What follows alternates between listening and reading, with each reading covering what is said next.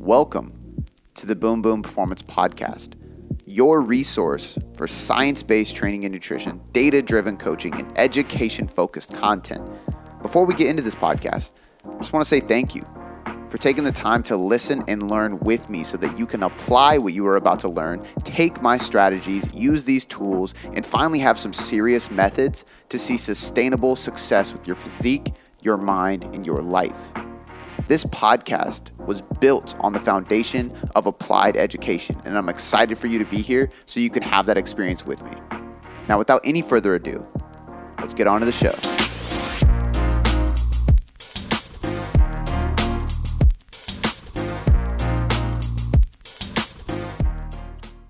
All right, welcome back. Another Q&A question podcast today. Somewhat. What is that? Said somewhat. Yeah, we're just doing a question today. So let's get into it. We got a question from Heather Hillier. What's your take on All In that I have been seeing women take part in? Made popular by Stephanie Buttermore. So this is actually the second mention of her. Actually, now that I think about it, I think we mentioned her on the last podcast because this was in the list. We're getting a lot of good questions. Like when I opened the Google Doc, I was like, holy shit, there's a lot of questions here. In depth. Which is good because then we can we're gonna be able to have 3 podcasts off one Q&A list, which is great. But we talked about her in the last one too, and this is she's a YouTuber. I don't know if she coaches people. Stephanie. Yeah. She's a YouTuber. She's like a fitness influencer. She's girlfriend of Jeff Nippard, who is another YouTuber and influencer. And like her whole thing here is so. From what I was understanding, I watched it briefly, and she got amenorrhea, which is basically the loss of your period, your menstrual cycle as a female, usually comes from dieting or physiological stress. Yeah. So if you're under too much stress, if you're sick, usually it happens to physique athletes and people who are dieting chronically, their body is just under so much stress that when you put your body to this point, it kind of just starts slashing physiological processes. Gotcha. Growing your hair, not important. Nails growing, not important. Healing cuts, not important. Menstrual cycle, apparently, not important.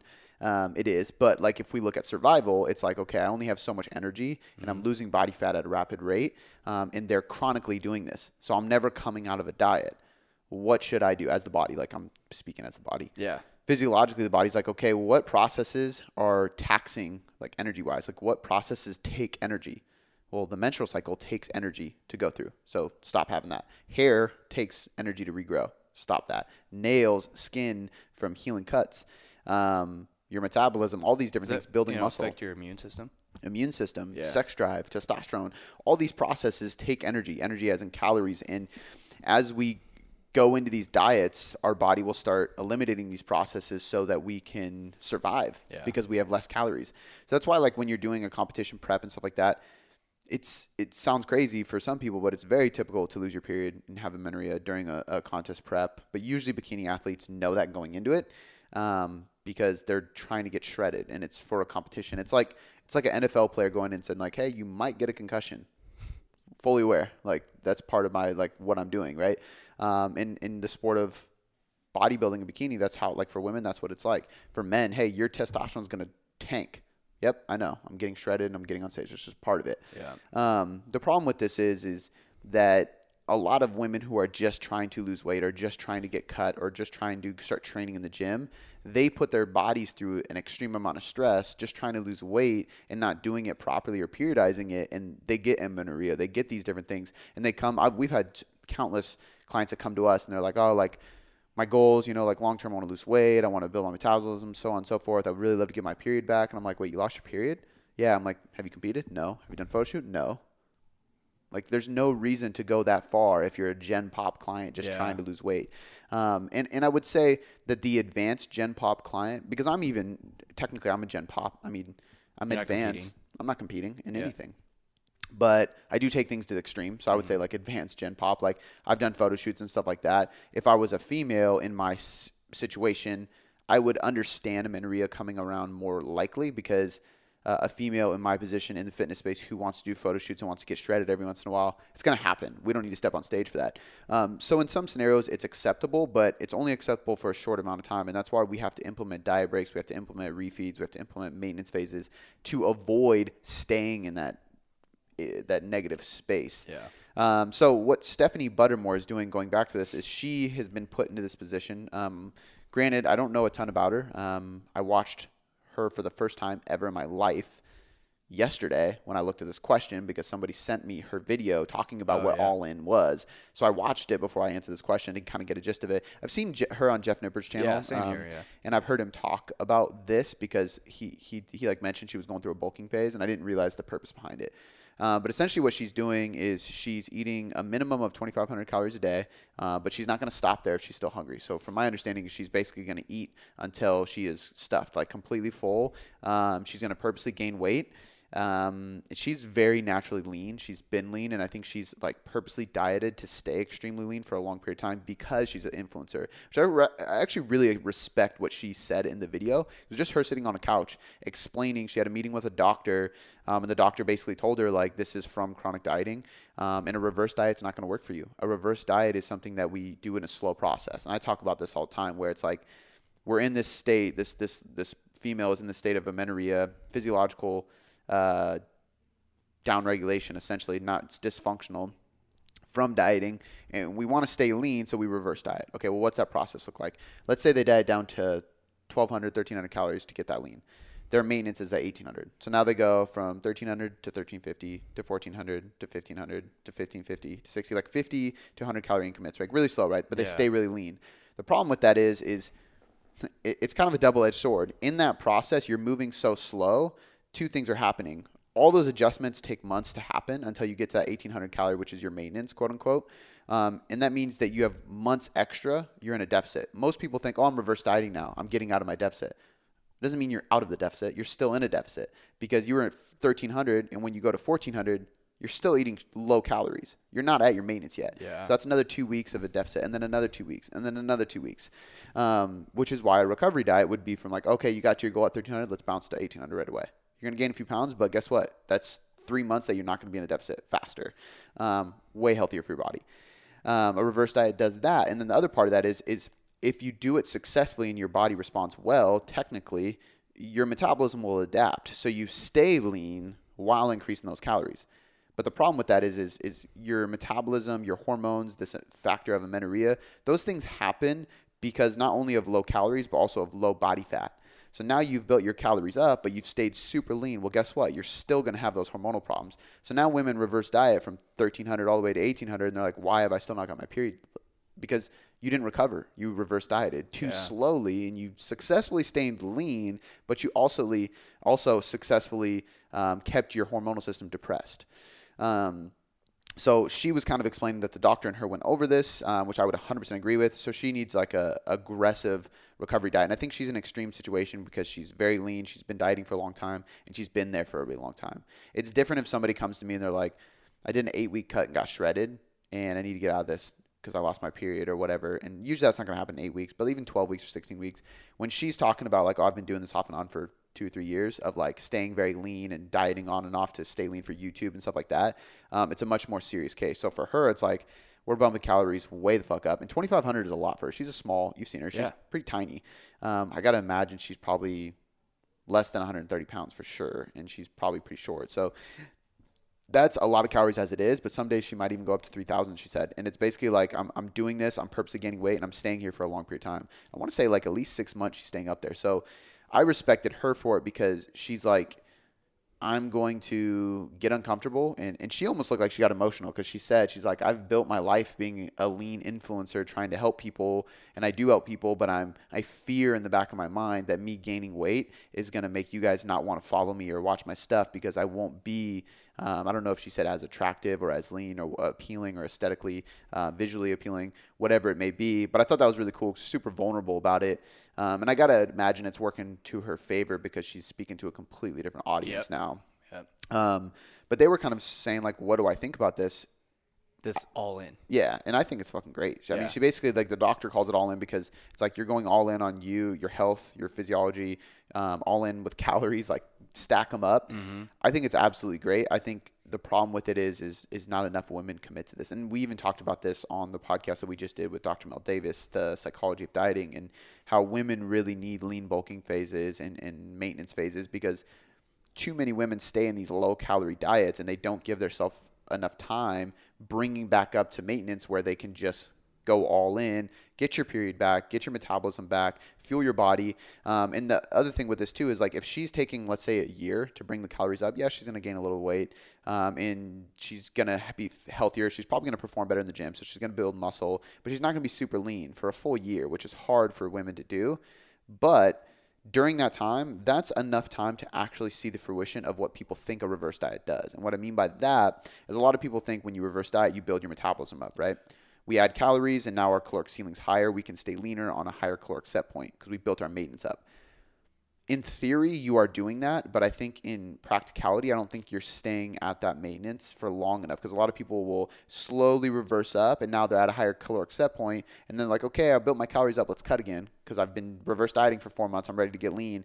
And it's like, no, reverse or recovery diet, build up your calories, and stay there for 6 months to a year.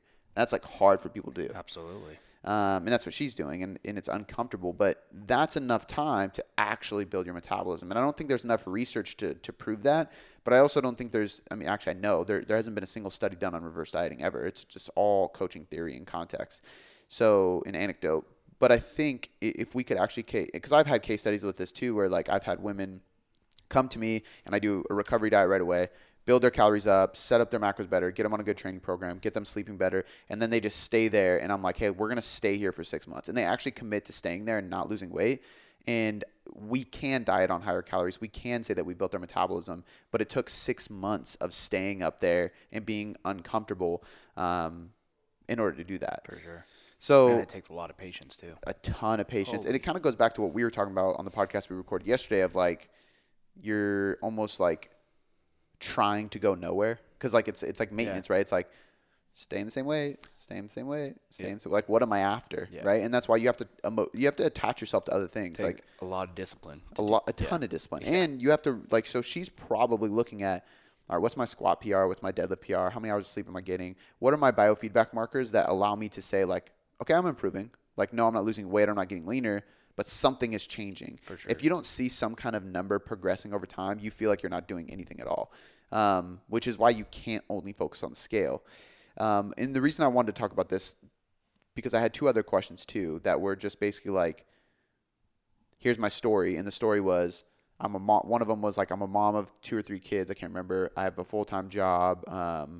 I train when I can. I don't get enough sleep because one of my kids doesn't sleep. Like basically, and like her husband trains. Yeah, and it's basically like stress. How would you train me? Yeah. And then like the other one was basically like literally was, how does stress affect physical results, and what do you do about it? Like that was literally the question, which I think ties in everything we're talking about. So that's another podcast. Yeah, and when I actually wanted to kind of go into some of them today, but I think like. So for the question about going all in with Stephanie Buttermore, she, I think, is doing the right thing, and I commend her for doing it publicly and sharing that, because she has a huge audience. I don't know how many YouTube subscribers she has and everything, but I know she has a big audience and she's really well known. So for her to come out on like a loudspeaker and tell everybody like, hey, this is what I'm doing and this is why, I think it's really, really cool, because it echoes what we talk about a lot. And don't get me wrong, I want to help people get as lean as possible because I know how good it feels to get lean and everything. But at the same time, I also want people to understand like the long-term sacrifices you make from getting shredded or staying in a diet for too long. So what she's doing is basically a very aggressive approach to reverse dieting, which is a recovery diet, when you build your calories up right away and you stay up there for a long period of time at maintenance or slightly above in a small surplus. And she's purposely staying there to gain some body fat, to build her metabolism and just focus on performance and health. And I think that's something that everybody should really do. Even if you don't, if you do it properly over time, you don't have to go to that extreme. Yeah. Like I'm in that phase right now, but I'm not in a phase where I need to do it so aggressively that I gain a bunch of weight. Yeah. I haven't gained any body fat in the process, but I'm eating more food. I'm focused more on performance. I'm focusing on health and sleep and stress management. I'm not focusing on getting shredded or anything. And I'm going to stay here for a while. But because I've periodized my diet and my training so well over the last few years, I don't have to go to extremes. Like I did that cut for the photo shoot, recovery diet, I'm out of it. And now it's just like, I'm just going to chill here for a while.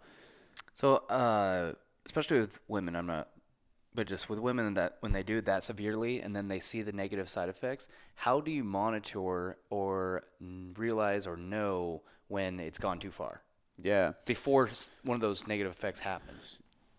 That's the hardest part. I As think, a coach. Yeah, it's the hardest part because I think like two things. So like from the client's perspective, I hate want to keep going.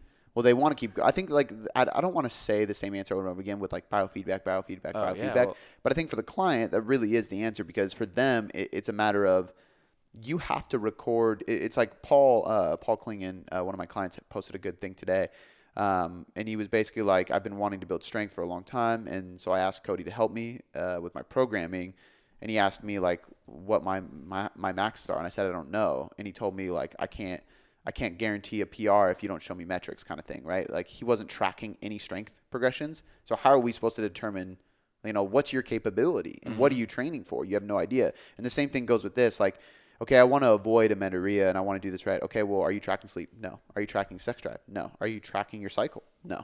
Are you tracking your weight, your stress, your mood? No. It's like, well, then how are we supposed to avoid it? So for me, like, and this is, as a man, this is how I determine when I take deloads and when I give myself refeeds is, okay, I mark on a scale of 1 to 5, how was my performance? How is my recovery today? So performance yesterday, recovery today, stress on a scale of 1 to 5, and then mood on a scale of 1 to 5, and then motivation on a scale of 1 to 5. All of those are neurological components that determine how your central nervous system is doing. Your central nervous system is going to adapt negatively or positively depending on what you're doing in your life with stress. So for a female, if I see stress, sleep quality, mood, and motivation are going from 5s all the way down to 2s and 1s, then I know physiologically and psychologically she's declining. Yeah. That's like the precursor for these issues to happen. So what I do is I watch those numbers, and as I see them go from a 5 to a 4 to a 3, and then I'm like, okay, we're going to take a diet break before they get to a 2. They might get to a 2, but then I refuel her for a few days, and then they're back up to a 5. Because we got to remember too, like, adaptation occurs from stresses placed on the body. So an adaptation that most women want is fat loss, right? That happens from stress. Yeah. Stress as in cortisol goes up, sympathetic nervous system goes up. You can train hard because of those two things. Those are fight or flight hormones. Now you're training hard, you're burning calories, you're building muscle. Your body is under stress. And then it adapts and recovers and it builds muscle and burns fat from that process.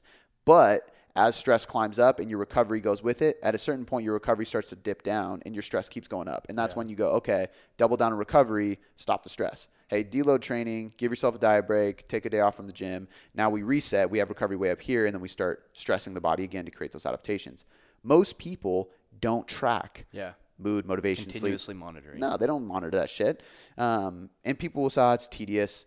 It's not. I literally wake up every morning. I have a Google Sheet. I use the same one my clients use. And I type in, on a scale of 1 to 5, how motivated am I to crush the day? Scale of 1 to 5. If it's not a 5, then neurologically my body is starting to be stressed out. I'll accept a 3 every once in a while. I'll accept a 4, but I want 5s. How is your recovery? If you're sore as fuck all the time, you're doing too much. Maybe week 1 of a new program, you can be pretty damn sore. But week 2, it should linger away. Week 3, you should not be like dying soreness. You should adapt to the process. So every 4 weeks or so, you get that novelty stimulus. Your training continues. Yeah. You add in. When we got this gym, my hamstrings were murdered for like a full week because I hadn't done a glute ham raise in so long. And we got the glute ham raise. I did it, and it just destroyed me. But then after a couple weeks of doing it, I'm totally fine. If a couple weeks went by and I'm still dying from soreness, I'm either not fueling enough, I'm not sleeping enough, or I'm training with too much volume. And all those things add to the stress. And then for me, they limit testosterone production, cortisol, so on and so forth. For women, it's going to affect the menstrual cycle. And that's when we start having physiological issues. But every morning, again, scale of 1 to 5, mood, motivation, stress, and body fatigue. And then how many hours of sleep did I get? Body fatigue is the same thing as recovery. Yeah, I use body fatigue instead. So it's kind of like, okay, how do my muscles feel? How does everything feel? Yeah. And then asking yourself why. So like, for example, on Monday, super motivated, super low stress, great quality sleep, sore as fuck. So I have to look at those and go, okay, am I in a shitty position or overstressed position because of that soreness? But everything else looked great. Why am I super sore? Well, I went skateboarding. I haven't skateboarded in years, and my hip flexors, my hamstring, everything was killing me. Had nothing to do with me being overtrained or anything. I just hadn't done skateboarding in a long time.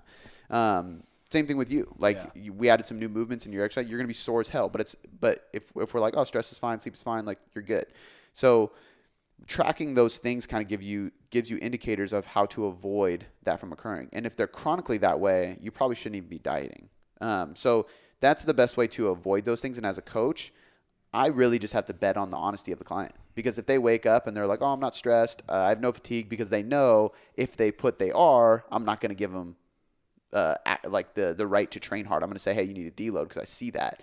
Yeah. So I have to have that conversation at the beginning, like, hey, and this is why coaching education is so important. Don't lie to yourself. Don't lie to yourself, because if you lie to yourself and you lie to me, then I can't provide the results you want to get. You know what I mean? So, and I think that's the thing with education-based coaching is, like, at the beginning I have to say, like, this functions on honesty, but this is why. Because if you're honest with me, I can see these data points, and if I see these data points, we can progress week after week after week. But if you lie to me, we can only progress for a few weeks, and then we're going to hit a hard plateau, and I'm not going to know why, because you lied. Yeah. Right? So that's the best way to avoid it. Now, when we talk about like recovering from it, I think it just depends on the duration that somebody put themselves in and what their long-term goals are. So somebody like Stephanie Buttermore, I think, is an easy example. She had a long duration of it. Therefore, the longer she was in a diet, the longer she was treating her body like that, the longer she has to go into a maintenance or this all-in phase. The shorter, the less, right? So for me, like I did that photo shoot, I probably took, honestly, like 12 to 14 weeks to really like aggressively cut, which isn't a terribly long time. So I could be pretty quick with my reverse diet, get up, and I feel fine. Like it's no issue at all. But if I were to like bring my calories up, spend a month at maintenance, then do it again, I don't even count that. Do what again? Sorry. Do the cut again. Okay. The 12-week cut again. Yep. It's just going to make the physiological toll on my body that much worse. Yeah. And that's where a lot of the issues are with people like her, is like they did it time and time again. It's like, oh, I have a photo shoot coming up. Okay, I'm going to take a break for a couple weeks, and then I have this other gig coming up, or I got to make this appearance. You saying going back and forth consistently all the time, and that's going to create more and more stress on your body for sure. So I think the duration thing's a big factor. I also think how aggressive you were is a big factor too.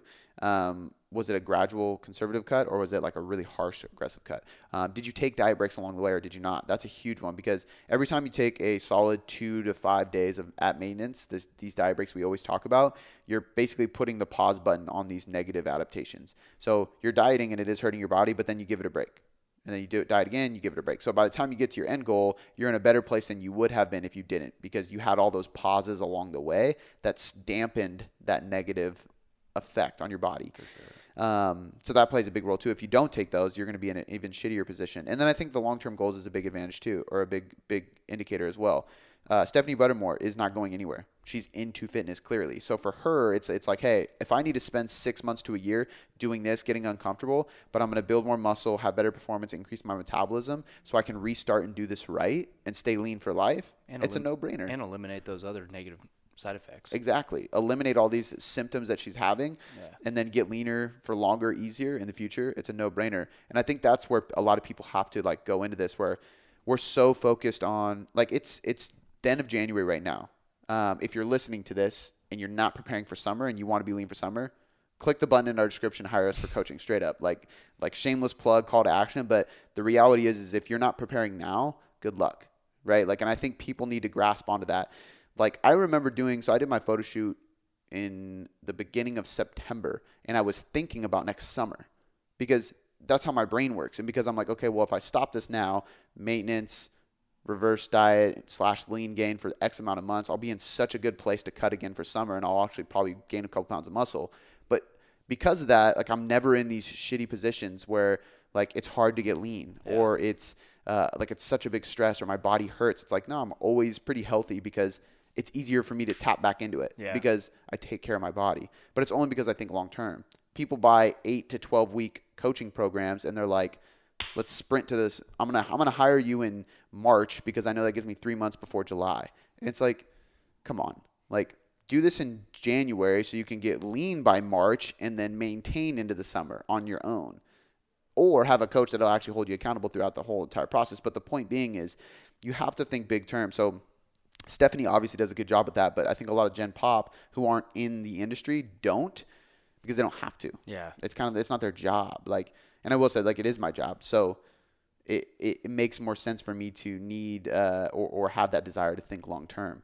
I mean, that just says like the clients you work with are the ones that actually want to do it, because if someone's coming to you in March for a June result, they don't really want to be dead serious about it, or they just want to do it for 2 or 3 months. And I think that's like why one of our biggest messages inside of coaching is like this push to educate them so much, is because, and this is why we do content, right? Like, people come to us and they're already in the mindset of like, either A, I read your content, I read your blog, listen to your podcast, I understand now this is a long-term thing. Even if I'm not with you for a year, I need to think of a year, because you need to set me up to be successful for the year. And that's what we do. Or B, I went to blank company, got fast results, fell off, gained weight. What the fuck happened? Might have done it twice, 3 times. Exactly, yeah. And it's like, okay, well, let me show you a better way. And I need you to commit to longer than 8 weeks or 12 weeks, right? And sometimes it's even 12 weeks, but that's at least commit yourself, because we take clients on for 3 months at a time, but commit to yourself for 6 months to 8 months, because then you can understand this big picture. And then the third thing is like, it's a hard conversation at the beginning, because we still get people that will apply and they're like, oh, I haven't really dug into a lot of your content, but so-and-so worked with you and they got great results. And I'm like, okay, like I really got to educate this person on the phone. Like, this is what you need to think about, right? This is why stress is happening in your body. And that's kind of like where I want to take this podcast, is like, they just asked, like, I've actually had this question more than once, but like, what are my thoughts on this all-in thing? Because she's been doing it for a while now. Oh, okay. And I think it's great. And she's like vlogging the process. I think it's great. Like, going back to the main question, I think it's great. I think more women, I don't think women all need to necessarily go all in, because I think like there's someone that don't need to go that hard. I think she needed to, because she was in that physiological state. But I also think that most women can take and even men can take a really good lesson from what she's doing, and understand that there's periods of time where you have to pull off the throttle. And like, if you really want to do it, like the old school bodybuilders, like bulk in the winter, cut in the summer, like do it. I mean, it hits like September. I mean, at least for us in Seattle, I'm not taking off my shirt anytime soon. It's September. It's fucking cold. I'm wearing a sweater constantly. Bulk. Yep. Put yourself in maintenance, build some muscle, feel good, feel healthy, treat your body right. And then once it gets to the new year, start planning your cut. Once it hits spring, cut. Spend a few months there. Your cut will be so much more productive if you think this way. So I think the grand scheme of things, what I'm saying is, I think it's a very good lesson. I don't think everybody needs to go as hard as she is. Some people definitely do. And I can think of a few podcast listeners that have sent in questions, or clients that I've had in the past, that I wish would have gone this far because they needed to and they didn't buy into that process. And I think there's a lot of women and men who can just see this concept and think, maybe I don't need to go all in and eat double my calories, but I need to at least add half of my calories back on top of it, right? Like 1.5 times what I'm eating right now. Spend some time at maintenance. Be okay not being super lean or super light, and spend some time just building your body from a health perspective. So I'm all for it. I think it's great. And as far as like the other side of this is like discussion, is just the role that stress plays on your body, and its limitation to fat loss, I think is like something a lot of people need to really like focus on and dive into, because lack of sleep, emotional stress from relationships, work stress, financial stress, it's all stress. Dude, it's all stress, yeah. And it just adds on to the pile of stress, and your nervous system basically just takes the hit from this over and over again. And there's no research to show any if there is any like true CNS adaptation, like long-term kind of like metabolic adaptation. There are some studies to show that, but not with the CNS. However, I would beg to differ, or I would throw out the idea that your CNS, your central nervous system, probably does adapt over time to these amounts of stress, and it kind of digs yourself into a hole. So the more stress you add to your plate, whether that be work, financial, relationship, family, training, dieting, all these different stresses, the more stress you pile on, I think the heavier that load's going to be, and the harder it is going to be to kind of like stand up with that load, right? So you need to unpack the load and really start removing these stresses and adding in things that are going to benefit your recovery to aid these stresses. Because as stress gets piled on, it really, like, what happens is a couple things. A hormonal cascade of events. I mean, cortisol goes up. Cortisol is a stress hormone, which makes it even harder to recover from everything you do. Testosterone drops for men and women, but we can have dysfunction in thyroid, progesterone, pregnenolone, like all these different hormones, and sex hormones specifically, that have a direct effect on your thyroid and your metabolism, which are going to make dieting harder for two reasons. A, from a physiological standpoint, your metabolism will, I hate saying slow down because I think that's a bad way to describe it, but your metabolic adaptation will occur and your body will stop burning as many calories. And that's what kind of makes this feel like your metabolism is slowing down. You're just, like we talked about before, you're moving less, you're expending less in your training, you're not able to eat as much, so your thermic effect of food goes down, your body's ability to process nutrients goes down. So in a sense, your metabolism slows down a little bit from these hormonal events. The other thing with this is muscle recovery slows down. Your body doesn't have the ability to recover from training as fast, both neurologically and muscularly. Usually you have inflammation in the body, which your gut can take a hit, your joints can take a hit, and then we're going to have psychological stress. The psychological stress is going to create, and this is actually what I just interviewed Dr. Stephen Guyenet, who wrote The Hungry Brain. This is kind of like how our brain is wired to be fat, basically. And these psychological stressors create cravings and they create hunger patterns that make you eat past your limit. So a lot of people don't realize, but they're overfeeding because of the psychological stress, and that's creating a surplus, and that's making it harder to lose weight. But what your body is not doing is making up for that surplus by moving more like it should, because you have this wiring and this thermostat is all out of whack. And your body fatness thermostat is what they call it. And we can have issues there.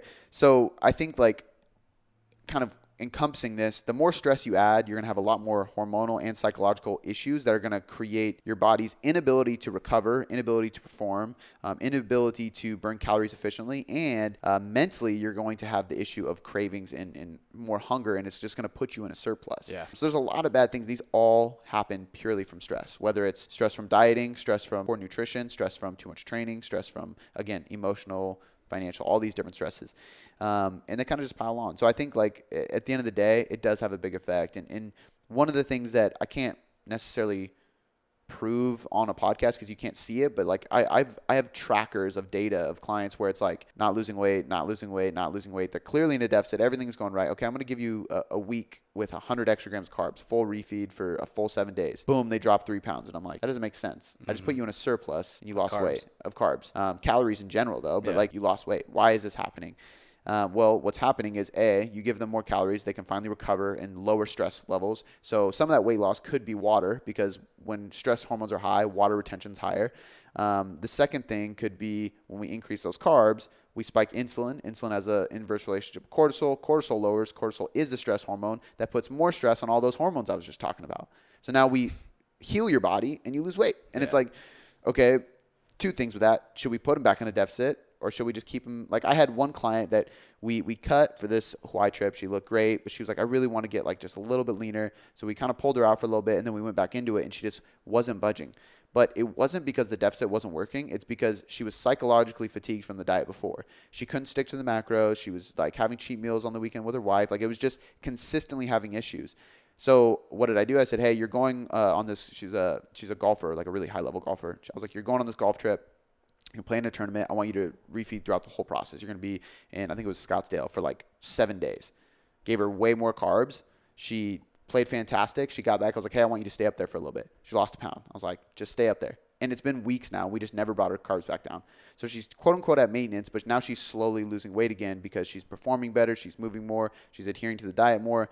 So sometimes it's like you do a diet break and it works that way. For sure. Just keep them at the diet break. That's their new fucking intake. Yeah. And then for other individuals, it just that diet break and then pull back into deficit, diet break, pull back in deficit is enough to alleviate that stress. But my point with explaining that right now is just that there's no research to show that, but I have a ton of anecdote and a ton of client experience. And I know a lot of coaches who have told stories like this too that or have experienced it themselves. Yeah, that works. Yeah. Like it fucking works.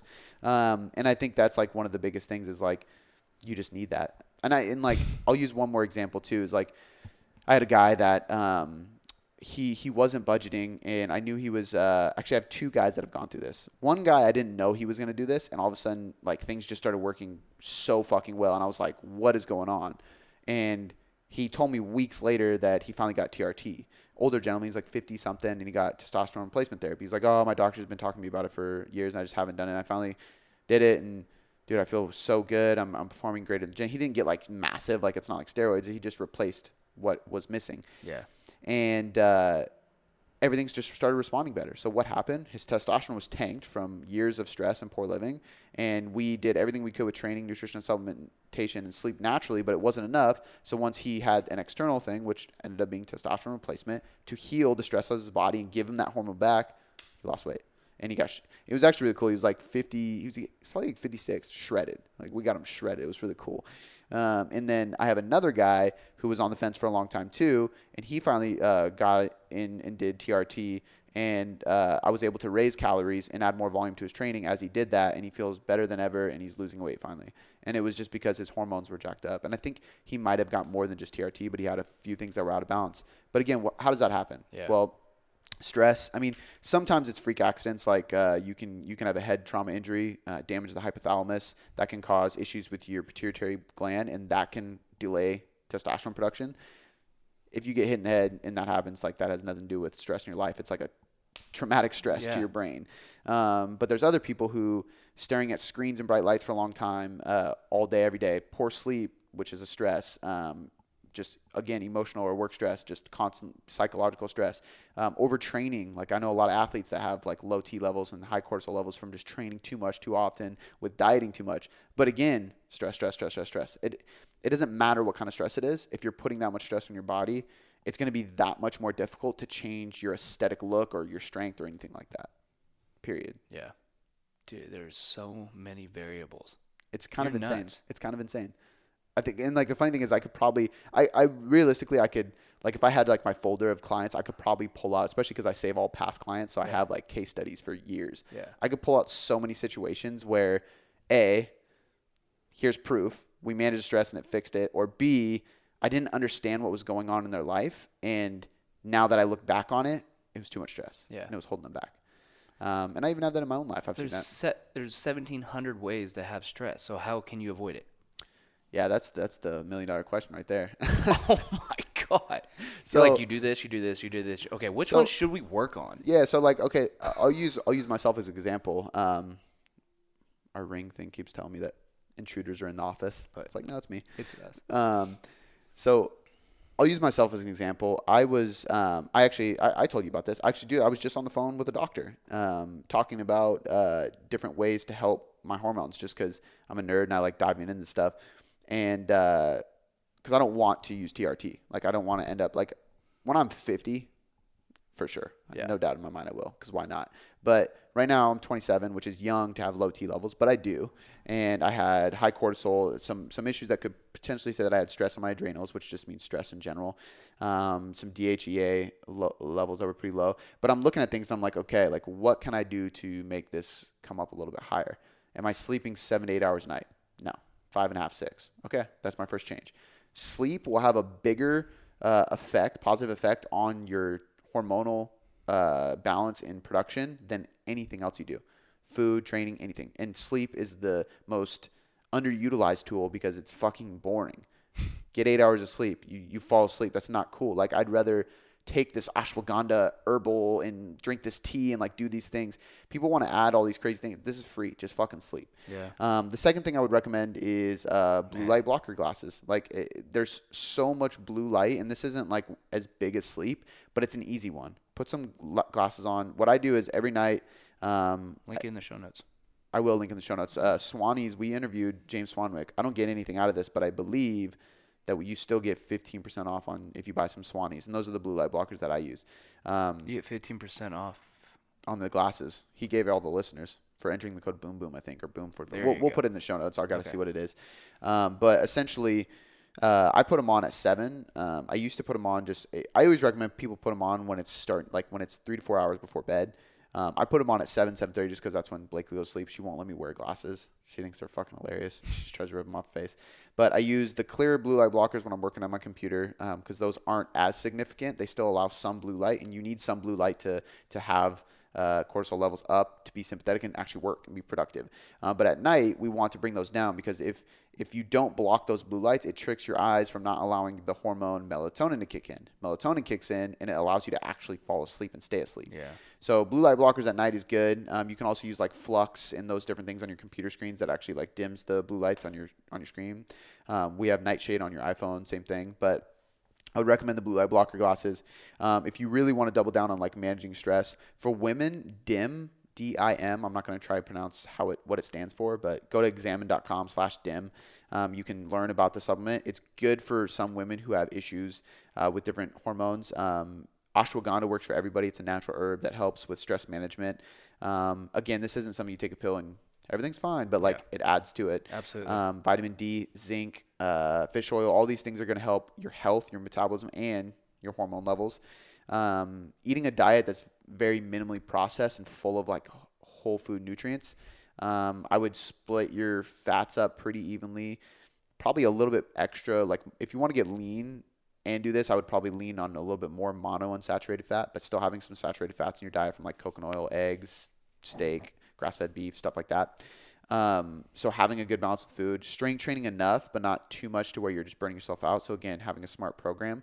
But like the biggest thing is like, honestly, like all those little things add up, but the biggest thing is going to be sleep, getting enough sleep. And then this sounds funny and it's easier said than done, but be a positive fucking person. Like I think that goes far underrated. So many people are just so stressed out and they're so reactive and they can't just slow down and just think and meditate and journal and go on a walk and put your shit away for a little bit and just chill. Like, I think that's honestly why I'm almost addicted to waking up really early, is because nobody's awake and I leave my phone upstairs. I can go downstairs and I can read a book and drink some coffee and journal. And it gives me an hour to just chill. You know what I mean? And I think that's a really underrated thing that helps stress management quite a bit.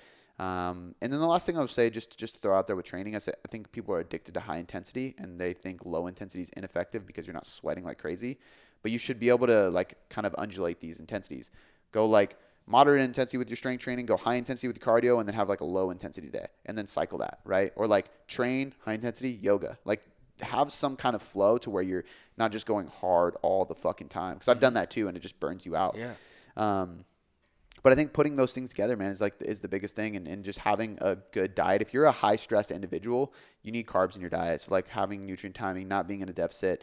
But the hard part with this is I just named off like 8 things. It's hard to manage all those things. Yeah. And to me, that's why like having a coach is very powerful, because we can say like, hey, here's the things that you individually need to focus on and stay consistent with. And here's like the 8 things we're going to work on a weekly basis that I'm going to help you stay accountable of. Yeah. And then you don't have to like do research and think about what the best brands are and what to take and when to take it and all this shit. Like, but yeah, and I think, man, like stress is individual, but it's everywhere. So you just have to learn like the things that manage it the most and just double down on it. Like, I think if everybody listening got 7 to 8 hours of sleep every night, I think everybody would lose fat, build muscle, be less stressed, have better hormones, like instantly. Just that one thing. It's crazy, but it's easier said than done. I haven't done it in years. This is like 2020. I was like, I'm going to sleep fucking more. That's my year to sleep more. And the last thing I will say on this, I promise I'll stop ranting on the sleep. Like, I also think there's a lot of like entrepreneurs out there that also have to just suck it up and hustle, because 2018, 2019, I couldn't sleep 7.5 hours a night because there was too much shit to be done. I was trying to build this empire. I was trying to create something, you know? Now it's like, okay, I can manage my time. I have help from other people. I can get 7 hours of sleep a night. And I do that now, but it took me a while. So there's times in your life where it's like, suck it up. You just got to grind. But if you can, do it, because that's the biggest thing. Before I let you go, I just want to say thanks. I seriously appreciate you spending this last hour or so with me, educating yourself to get better results. It still humbles me to this day that people around the world literally have me in their headphones or their speakers just to learn. It's so empowering, and because of that, I have 3 quick things for you. The first one is a personal favor. Please leave me a 5-star rating and review on iTunes. When you do this, not only does it help me learn and get better at making podcasts for you to get better results, but it helps us grow inside of iTunes, which allows us to invest more, again, to get you better results. The second thing, head over to boomboomperformance.com/sign-up or click the link in the show notes to get your free copy of the Nutrition Hierarchy. This is everything you need to know about nutrition to change your body composition or performance inside of a manual. I take the leading evidence inside of research and all the principles, methods, and tools based on some of the top professionals in the industry, and I put them all in a book so you can learn more about your nutrition and get better results. The third thing, this is a personal invitation to shoot me a DM on Instagram or email me at cody@boomboomperformance.com. I will help you troubleshoot anything you need. This is literally an invitation to jump in my inbox and ask me anything you want and let me help you. All right, guys, that's all I got for you this time. I appreciate you being here, and I'll see you next time.